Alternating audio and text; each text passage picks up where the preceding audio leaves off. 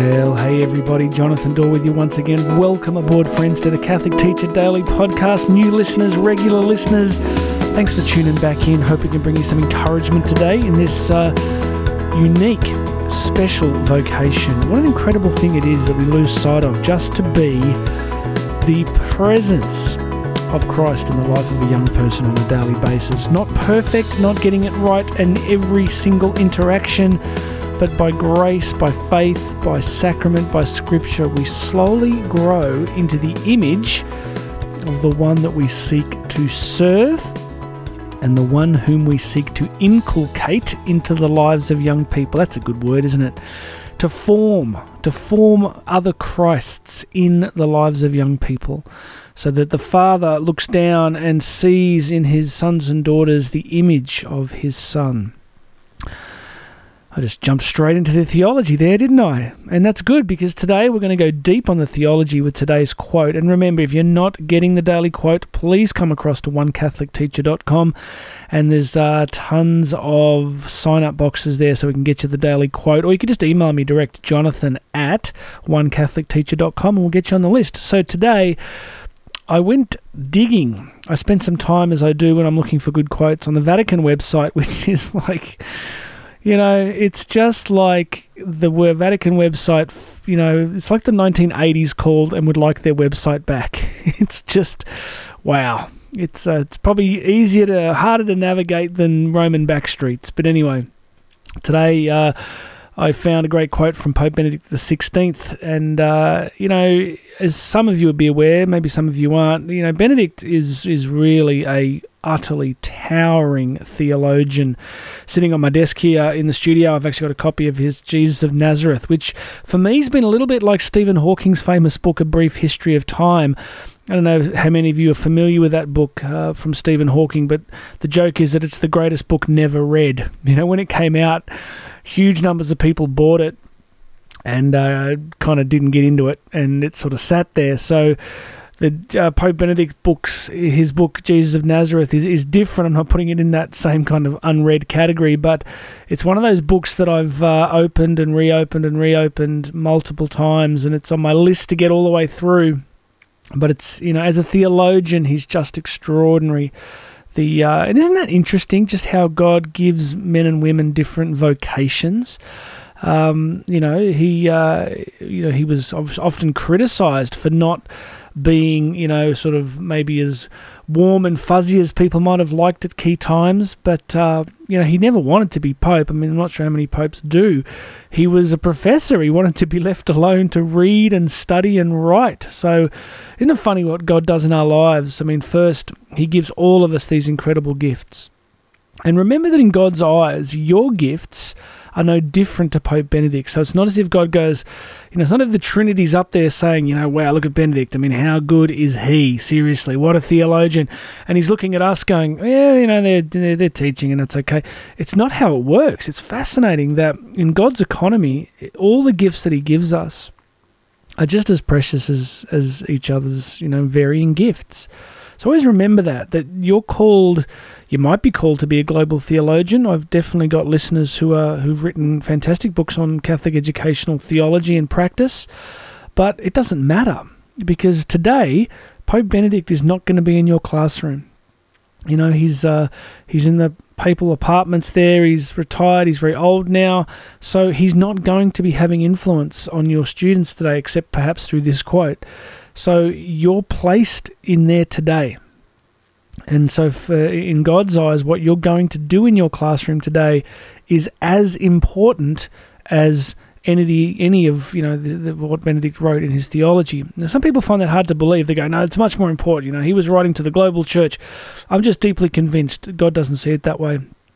And one way I try and argue that is I go, you know, I got 3 kids, and, you know, they all have different talents, right? And it's not as if I look at one of my kids who might be good at X. You know, I'll give you an example. I take one of my daughters surfing every Saturday, and she's getting really good at it. You know, she's physically been strong, and she really enjoys it. And other of my kids, some of my other children, are not into it. They just don't have that particular interest or gift.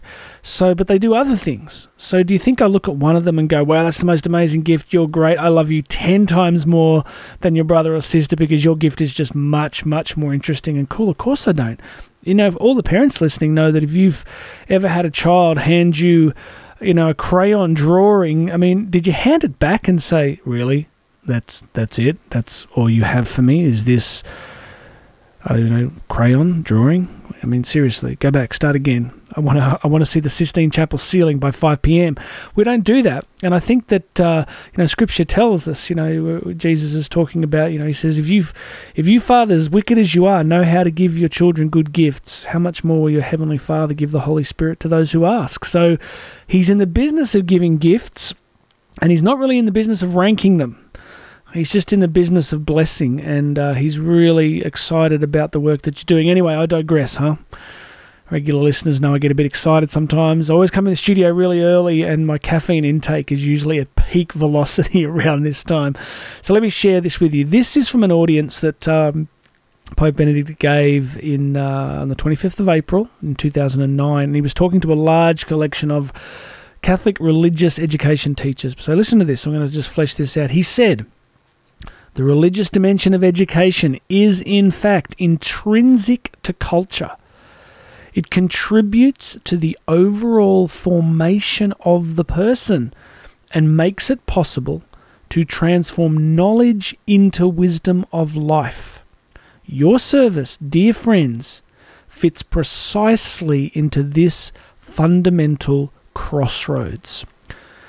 Now, like a lot of Benedict's writing, there's so much depth in here. I'm just going to try and spin through it quickly. First line, the religious dimension of education is in fact intrinsic to culture. It's essential to culture. It's embedded in culture. If you remove the religious dimension of education, then education becomes nothing other than a collection of datum and, facts to be mastered and placed at the service of subduing the world and having power over it. And again, that's why we get this very technocratic, functionalist society that we live in that is high on pleasure and utility, but low on metaphysical beauty and mystery and wonder. So he's reminding us here that imbuing our teaching and our subjects with a religious dimension of wonder, of awe, of the awareness of God's gift to us changes culture. It's central to it. So I guess at the simplest level, imagine a culture with no metaphysical, transcendent, contemplative, Catholic dimension. It's a functionalist culture. It's a culture, it's like Marxist scientific materialism. It sees the cosmos as nothing other than a random arrangement of atoms to be used in whatever way maximizes human utility. So we're talking about something different here. He says it contributes to the overall formation of the person and makes it possible to transform knowledge into wisdom of life.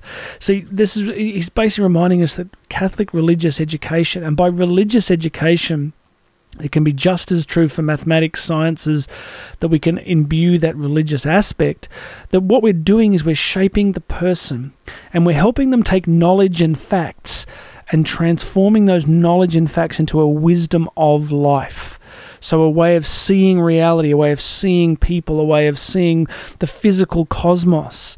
So that, imagine, Catholic scientists who have wisdom, Catholic men and women in medicine and law and politics who see the world, the knowledge that they've gained is formed them into a particular vision of life.